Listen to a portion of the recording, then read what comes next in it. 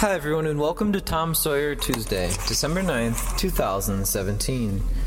Have you ever considered the awesome power within you, the Energizer Bunny you can switch on if only you knew how to tap into your other self? Other self? You might be wondering what that is and or where it might be found. Great question. This week we'll be diving into the success philosophy of Napoleon Hill, only to identify the key to unlock an even more obscure author who holds a precious insight for us all to become the enlightened beings we are destined to be. As a child, I would get off the bus and walk up the driveway to my grandparents' house. Inside there was always an immense quiet, coupled with the ticking of a sophisticated clock that sang with bells on the hour, half hour, and quarter till. I would set down my books to study, and Grandma would come to greet me with cookies and Pepsi, the elixir to the life for any fifth grader. Shortly after, my grandfather would walk into the room, draw the curtains, and gazing out the window, then return his gaze to a peculiar instrument hanging between the window panes. He would do this and then say, "Well, so long, sonny."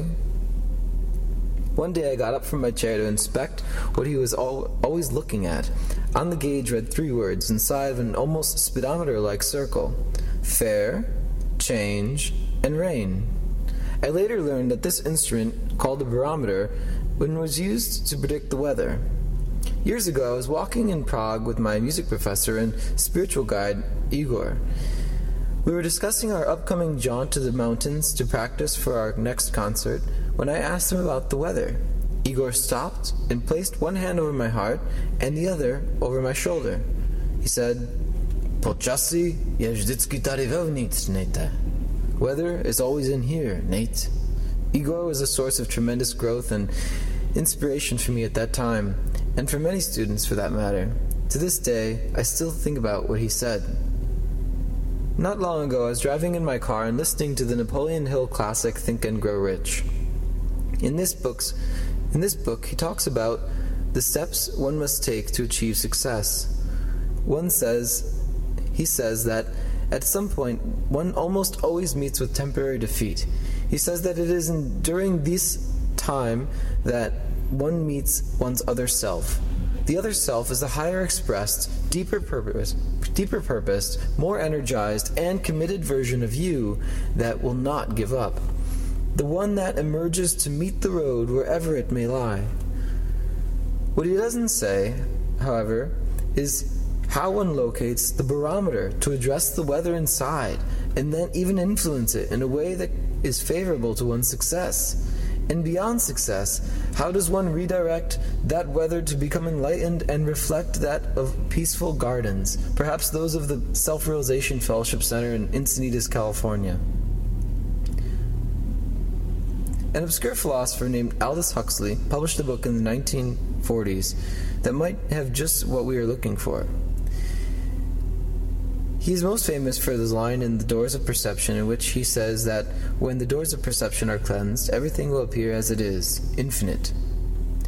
The key we are looking for, however, emerges from an older text called the Perennial Philosophy, a complex text that once referred to by the New York Times as the most needed book in the world. It was from this book that this book's most needed insight jumped out at me this morning when I turned to read my darling and inspirational thought to start the day. It said, "The saint is the one that knows that every moment of our human life is a moment of crisis. For at every moment we are called upon to make an all-important decision, to choose between the way that leads to death and spiritual darkness and the way that leads to light and life." Could it be that all of life is really meant to be lived in crisis? Well, that would possibly depend on how deep you would like to live it or contemplate its constructs. Society trains us to seek crisis in frivolous matters and their surface implications instead of seeing crisis in terms of a deeper context and where those frivolous matters could potentially be leading us. Could it be that our greatest gift is the crisis we are currently facing? And what can we learn about ourselves in facing it, or the one we are avoiding to admit? Let's do the world a favor and honor more crisis, and recognize that in choosing light, we choose the sunny gardens of SRF in Encinitas, California, or wherever you envision your sunny gardens to be.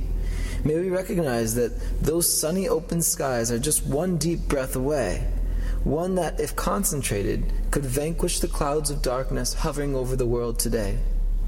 I believe in you. Our destiny is our highest expression, to reach life's peaks, honoring all the valleys in between. Yours truly, Nathan. Get lost to find yourself. And as always, thank you for listening.